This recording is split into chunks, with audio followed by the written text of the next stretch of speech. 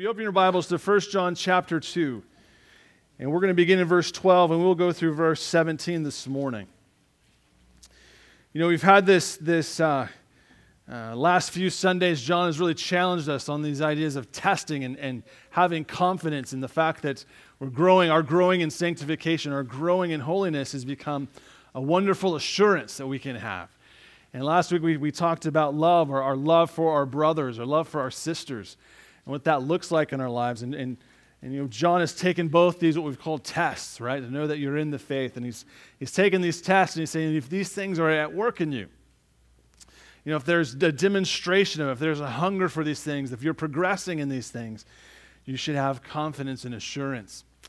And he kind of comes to this part of the scripture. You would think he might carry on with this kind of thing, but he kind of pauses on this idea of tests, and maybe he's thinking that, you know, maybe I'm coming on a little too hard here, right? And he kind of has this encouragement, if you will. These verses we'll look at are kind of a wonderful change.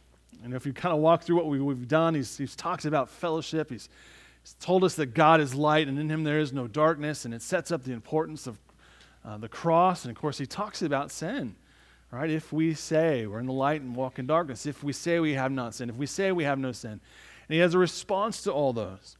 And of course, he's dealing with the Gnostics who are in there creating confusion, and he's challenging the church, hey, stick with it. And he kind of comes to the end of the chapter 1, and in the beginning of chapter 2, he says, hey, if someone has sinned, right, we have an advocate. You know, we have Christ the righteous. We have the propitiation. We have God's means that fixes our problem. And John is saying, this is it. And then he encourages us and says, hey, if you have him, here's some things that you can lean upon and trust that, right, is proofs, assurance that we know him, because these things are quite contrary to the world, right? Growing in righteousness is not what we see, unfortunately, in our world. And he comes to this passage today in what I've called you and the world. And he's going to challenge us on how we're growing and how we're acting with what is happening around us. You know, I heard of this story of a teacher who had asked his students, you know, is the world round? And the student said, no, it is not round. And the teacher thought, well, I guess I'm dealing with something unique here, right? So he said, well, is the earth flat then? Assuming that's what the student would say. And the students responded again, no, the earth is not flat either. So the teacher's thinking to himself that, well, I've got a ringer here. I've got something quite unique happening. And he goes on and says, well, if the world is not round and not flat, then what is the world? And the student responds and says, the world is crooked. Absolutely. All right? To which we say, yeah, amen. And it is broken. We might add other adjectives to that. And it is hurting. And of course, the things that are happening we see in our world. And so we come to this, and John is writing to these believers. And he's saying, hey, look, in the passage we pick up beginning in verse 12 of chapter 2, he says, I write to you, little children, because your sins are forgiven you, and for his name's sake. I write to you, fathers, because you have known him who is from the beginning. I write to you, young men, because you have overcome the wicked one. I write to you, little children, because you have known the Father. I have written to you, fathers, because you have known him who is from the beginning. I have written to you, young men, because you are strong, and the word of God abides in you, and you have overcome the wicked one. Do not love the world or the things in the world. If anyone loves the world, the love of the Father is not in him. For all that is in the world, the lust of the flesh, the lust of the eyes, and the pride of life is not of the Father, but is of the world. And the world is passing away, and the lust of it. But he who does the will of God abides forever. Let's offer a brief prayer. Lord, thank you for this time you've given to us. I pray, Lord, that you would turn our attention to you. Fix, Lord, our eyes and our lives upon you, and give us ears to hear this morning, that we'd apply this word to our lives, that we would grow, Lord, in our righteousness, that we would grow in our sanctification. And Lord, as always, I ask you, take me out of the way, and let every thoughts and eye be fixed completely upon you. And I pray this in Jesus' name. Amen. So we've come to this passage, and John has as I said earlier, he's kind of hit us with some tests, and maybe he's thinking that, man, maybe I'm kind of hitting him kind of hard. Maybe there's some within the church body who's saying, man, I'm really struggling with growing in righteousness, right? Maybe there's some who's saying these commands are difficult to follow. Maybe they're John's desire that you would have assurance. Maybe there's thoughts of those who are thinking, maybe I'm not it. Maybe I'm not a part of it. You got to realize that John is writing to a group of people where he thinks some are, in fact, are there, but they are not believers. He goes on and he'll say later in chapter 2, they went out from us because they were not of us, right? And he's talking to these Gnostic people who've come on the scene who say there's a better way, right? There's a better way to Christianity. There's a 2.0 version, right? If you just get the update, not quite like that, I'm sure. There was different language. But this is what is happening, and he's engaging them. But maybe he's coming to this place here where he's thinking, maybe I've been a little too harsh. And maybe I need to interject some encouragement. And that's what he does with these verses. And my first point with this, and by way of what I'll talk about here, is what I'm saying is what you should be doing. John is saying, this is what you should be doing. We've talked about righteousness, this test of righteousness. We've talked about this test of love. But then he kind of goes on to this idea of growing, right? Of developing. He says, and these are the verses 12 through 14, I write to you, little children, because your sins are forgiven you for his name's sake. I write to you, fathers, because you have known him. It's from the beginning. I write to you, young men, because you have overcome the wicked one. I write to you, little children, because you have known the Father. I write to you, fathers, because you have known him who is from the beginning. And I have written to you, young men, because you are strong. Right? The word of God abides in you. You've overcome the wicked one. So he says he has three groups of people, but he lists them twice, which is kind of interesting. Right? And the first thing that we want to understand out of this is that John he's covering everybody. This isn't a moment where we are to think that, well, if my neighbor would just figure that out or develop, as we get into this text, he's not saying that we should be looking at others. It's always easier to point out the flaws and the difficulties in others, and some of you continue to pray, right? I wish my friends here next to me would figure this thing out, and sometimes we have that prayer, and that might be a true prayer, right? But John is not concerned with you thinking of others. John is very concerned with you thinking of you. And his desire is that each of us would come face to face with this living God who is light, and there is no darkness in him.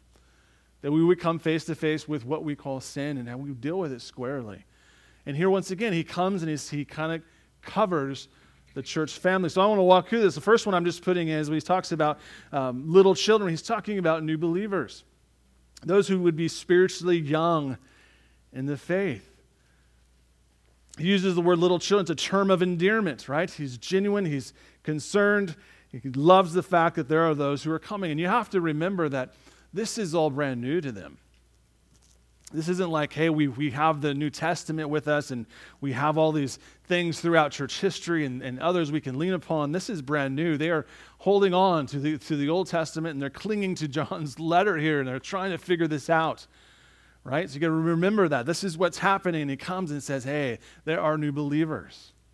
There are those who are new to the faith. And what does he mean by that? These are the ones who have come to believe in Christ. These are the ones who know Jesus as Savior. Right? And he tells them what? Right? I write to you, little children, because your sins are forgiven. Amen. These are the ones who cling to the means, right? The propitiation that Jesus is, that John has just talked about. These are the ones who our sins are forgiven in his name's sake. Right? This is new to every person who knows Christ as Lord and Savior has this moment. Right? These are the two things you learn when salvation happens. There are two things that you understand quite clearly. There is a God, he is real, and I am a sinner. Right? Those are the two things everyone knows at that moment. Right? And as it moves forward, we realize that God, who is real, has provided the means for me, that I might be saved. And this is what John is saying. There are those who are new believers. They are dear children, right? We've come to profess. They've come to know God. They realize that this is God who has done it. Paul says it like this in chapter 8, verses 15 through 16 of Romans. For you did not receive the spirit of bondage again to fear, but you received the spirit of adoption by whom we cry, Abba, Father. The Spirit himself bears witness with our spirit that we are children of God. So John says this, it's not to point out that they are not saved, but then in fact that they are. You can see that there may be these tests for these new believers. Maybe there's questions, and they're thinking, man, I don't think I'm doing it right.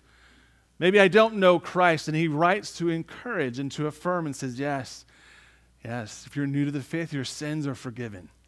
And everyone said, amen, right? We love that, and it's in his name. So he first begins, he talks about the new believer. John kind of shifts gear. He doesn't go chronology, if you will, in order, but he jumps to the fathers, whom he calls the fathers. And this is what I'm calling the mature believer. Right? He says in verse 13, I write to you, fathers, because you have known him who is from the beginning. And in verse 14, he says, I have written to you, fathers, because you have known him who is from the beginning.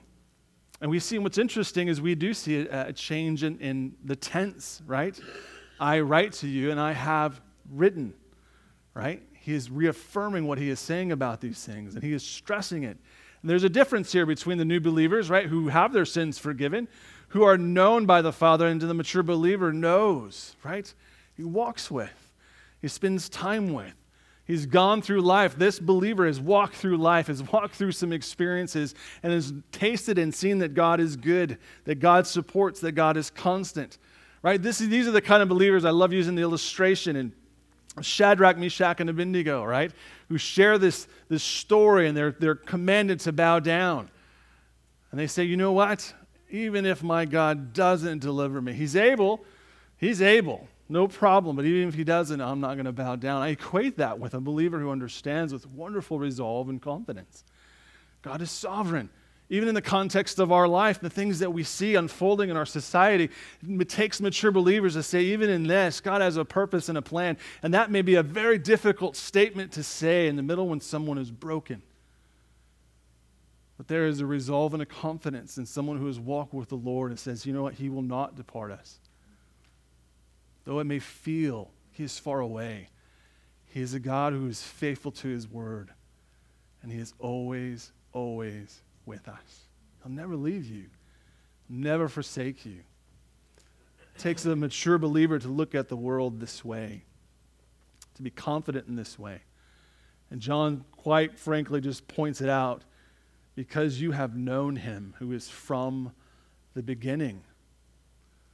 There is a continuous walk. There is a revealing of this is who God is. I look back on my life and I see, yes, he's done that. He's been faithful here. Absolutely. Moving forward, he'll be faithful here too. It takes a mature believer. And this is what John is saying. Here we see the extremes, right? We see the new believer, new to the faith. Your sins are forgiven. You know the Father. Then we have these on the other side who are there, right? I've walked in life. I've walked through some things. I've endured some struggles. I've taken some hits. But God has been faithful, and he's my joy, and that comes right back to the beginning of John's letter, right? Our joy is in God. My purpose is to enjoy God and glorify him forever. That takes a mature believer. I want to point out, just so you know, that there are some of us here this morning who are new to the faith. Some have been walking a long time. You might feel that that pertains to you. I want to stress the idea that you never arrive. We never get to a point where it's like, finally, I don't have to read my Bible anymore. Okay? Don't let that thought creep in.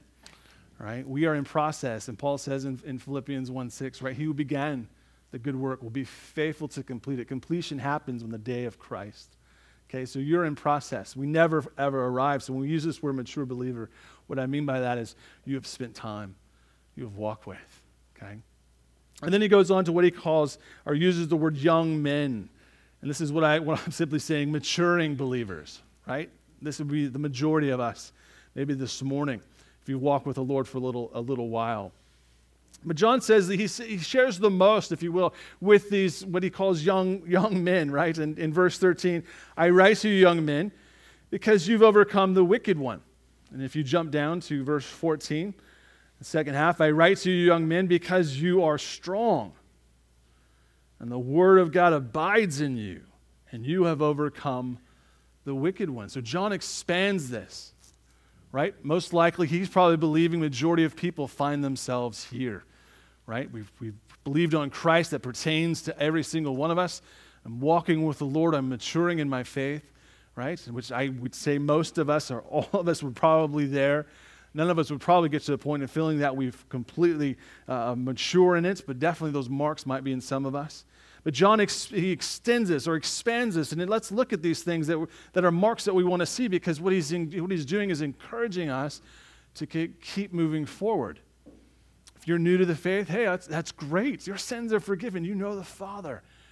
Let's move forward. Let's start maturing in our faith. And that's his encouragement. And so he says the first thing is they are strong. Right? He points it out. They are strong. They've already attained. And it's interesting, John, he might assume that, but he doesn't assume that, right? He doesn't think, well, they're strong. He points it out to us, right? They have attained a wonderful understanding of God. They've been down the road a little ways with the Lord, right? And they're able to meet Satan's attacks, the wicked one. There's a wonderful confidence that comes in that, right? And John is indicating a continuing result of past action. I've walked through this. I've seen this. I see it continuing in my life. I am maturing. They've overcome the wicked one. So he says they are strong. Then he gives us reasons why they are strong. Why are they strong? They're not strong in themselves, right? They're mature enough to know that this battle, this war, and this thing that I'm going through, I'm not going to conquer it by myself. I am going to yield to God, right? And trust that his word is abiding. It's abiding in me. That the word of God abides in them, in you, if you're maturing, right? There's a dependency upon that. So what do we have from this? They are strong because they understand the gospel. They've grabbed hold of the essential truths of the gospel. They are seeing it in action in their lives. It's being lived out, and they are growing in it and trusting in it. They've incorporated, right, the commands that John has talked about. They're bringing these things into their lives. They see an obedience to God, a surrendering to the truth of his word. There's a growing love, right, for the church, for their brothers, their sisters, and they use their knowledge for that. Psalms 119:9 says, "How can a young man cleanse his way? By taking heed according to your word," right? Yes, we're growing in this. They are strong. Here's why they are strong. And then John shares the results, right? They've overcome the wicked one. This is a result in your life. There should be victory for the believer. And I think this is a point of emphasis, right? Where John repeats some of these things. That there is a development. It's not just that I know Christ and that I understand this, that Jesus has died on a cross for my sins and I have this great joy and that is wonderful. But yet there should be a moving forward and there should be victories, maybe over some of the things that are clinging on to me, that are holding me down as I run this race. I'm growing in my maturing and I'm beginning to cast these things off that are slowing me down, and I'm understanding that. But in the Christian, right, in your life, there should be victory. John expects that. He says, you're strong. God's word abides in you. You understand the gospel. There should be a victory attached to that. That's a good thing too, right? Amen.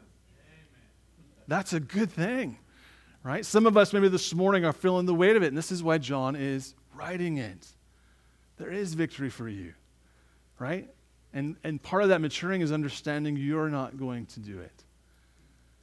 The word of God that dwells in you, that abides in you.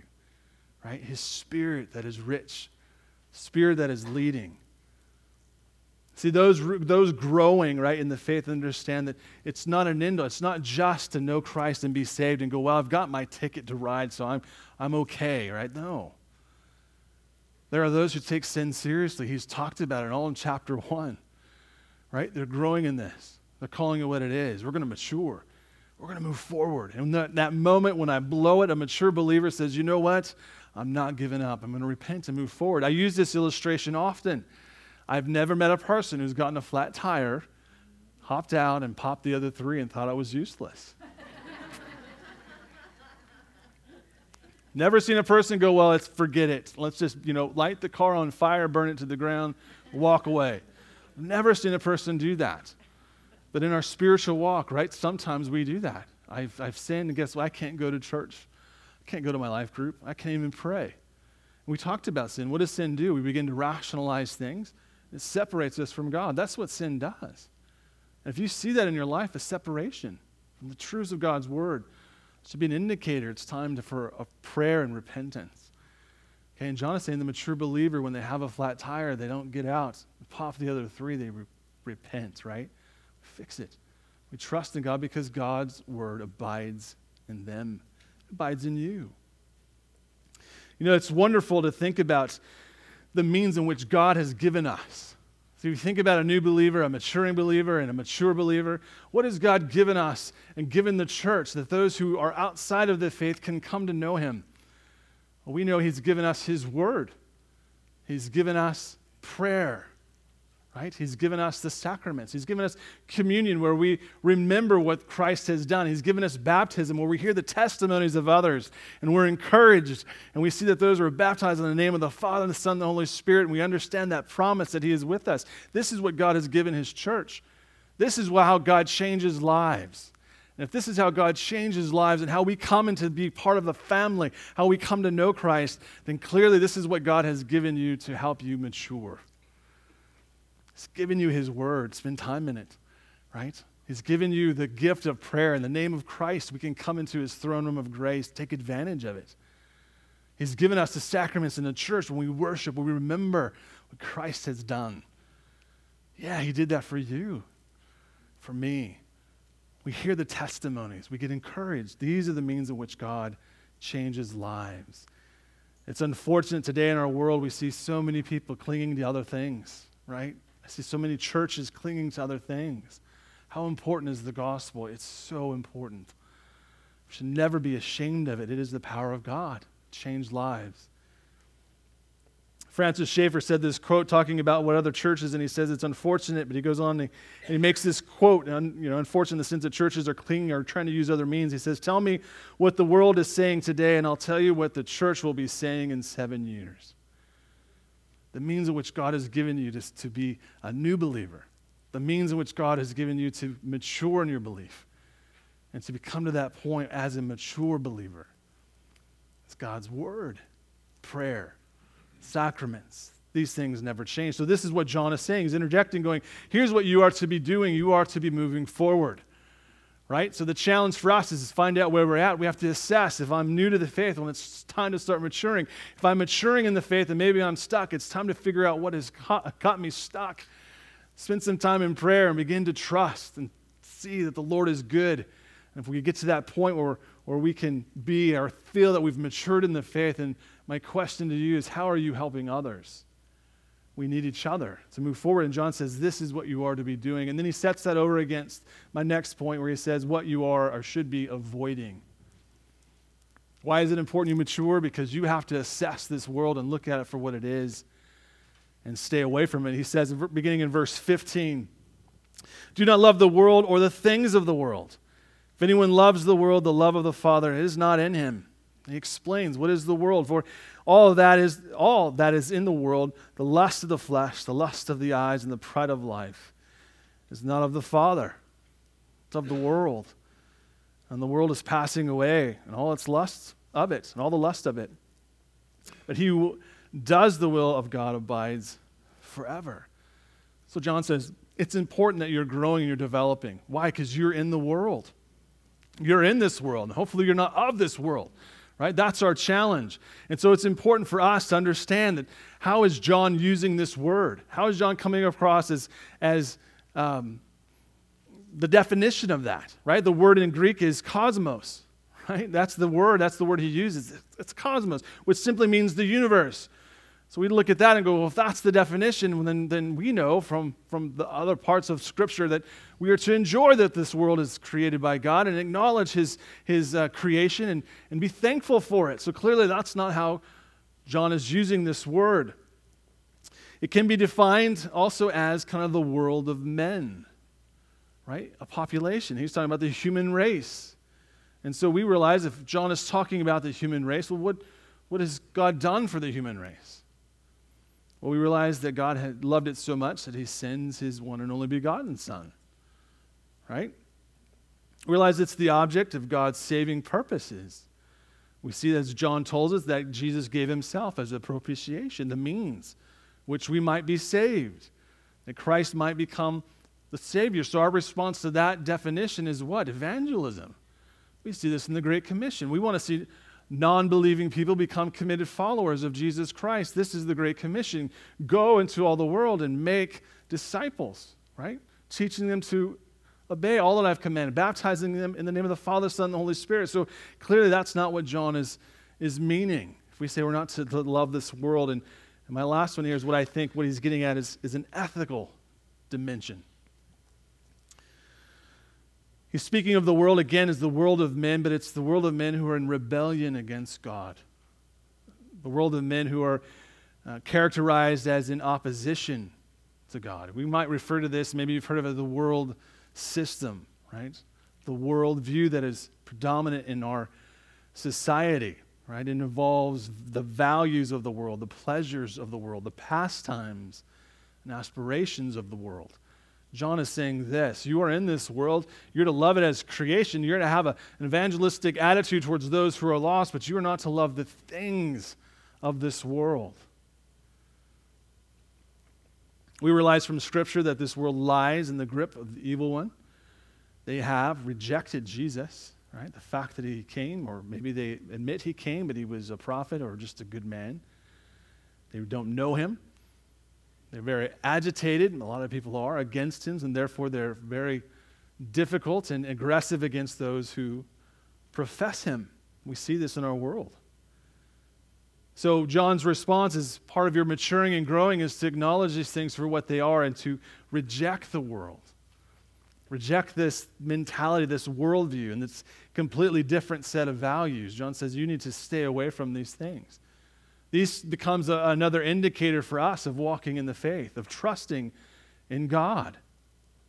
And he speaks to really the mentality or the attitude behind these things, right? He speaks like of material. Material in and of itself is not bad, right? But we turn that into materialism or some type of coveting idea, then it's different. And we realize that a poor person can struggle with materialism, right? And a rich person may not struggle with that. So he's not talking about material, but he's talking about the attitude behind it.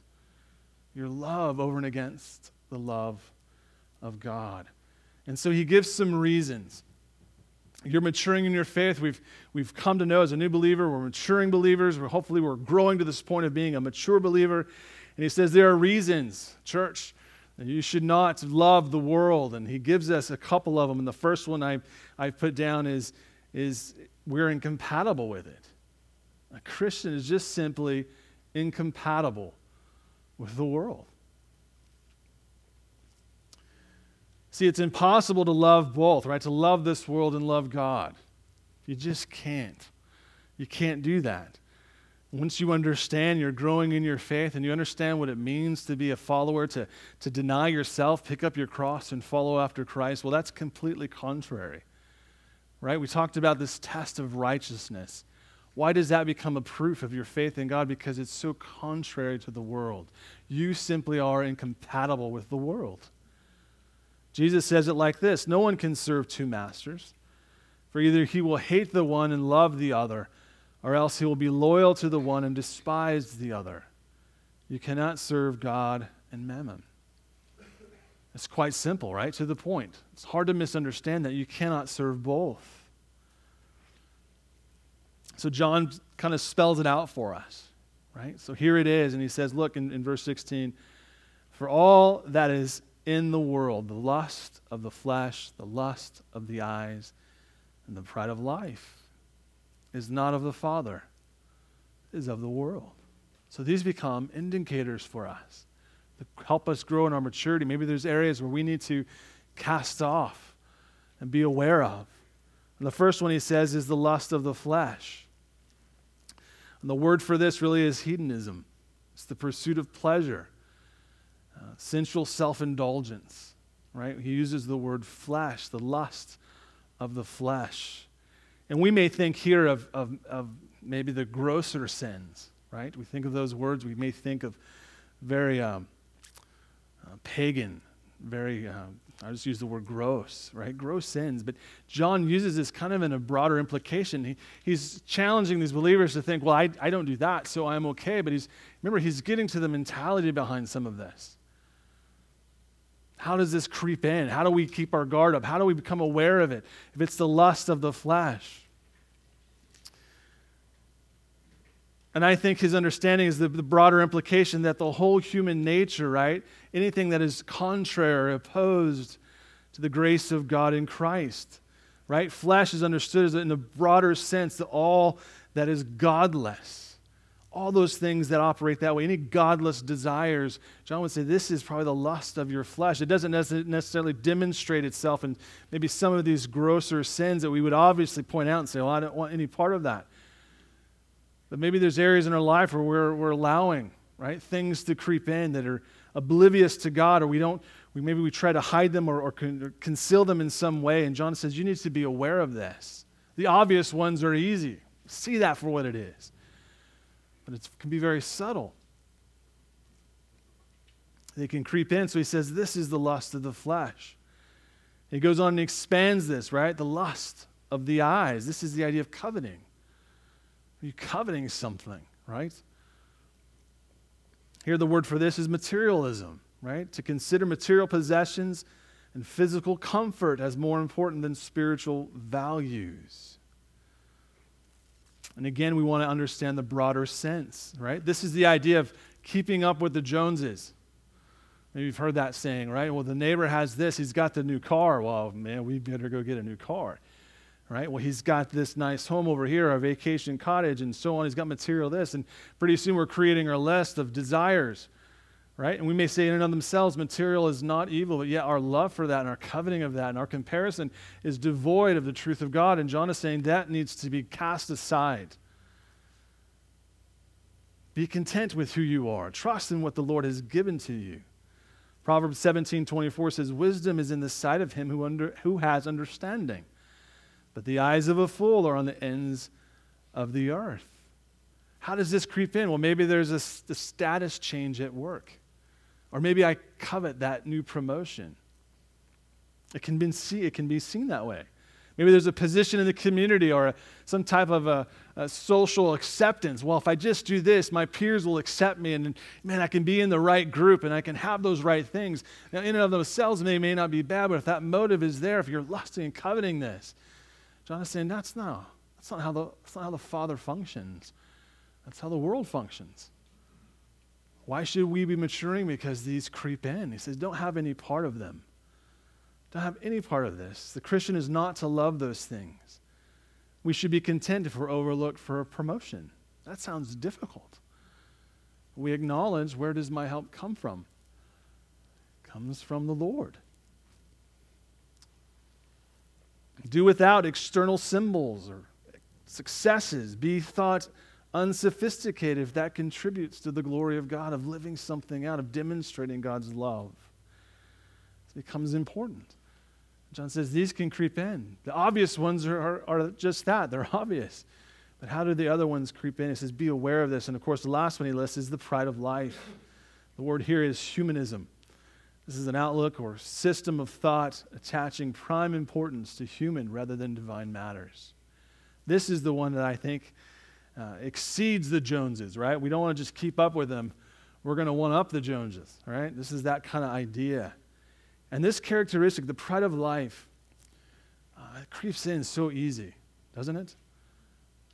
I think of the quote, I think it's Benjamin Franklin who's attributed the quote, I'm just going to paraphrase it, where he says, I can try to kill my pride, and when I think I'm walking in humility right, I should find myself being prideful of my humility. I'm prideful of the fact that I killed my pride, right?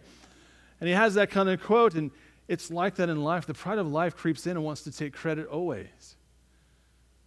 It's quite easy. If you've ever been in an argument with somebody and you walk away and you rehash that argument in your mind, what are you doing? I'm going to turn this argument around so I wish I would have said this. What is that? That's pride. There it is. The pride of life creeps in. Donald Barnhouse shares this story. He says, some years ago, musicians noted that errand boys in a certain part of London all whistled out of tune as they went about their work. It was talked about, and some suggested that it was because the bells of Westminster were slightly out of tune. Something had gone wrong with the chimes, and they were discordant.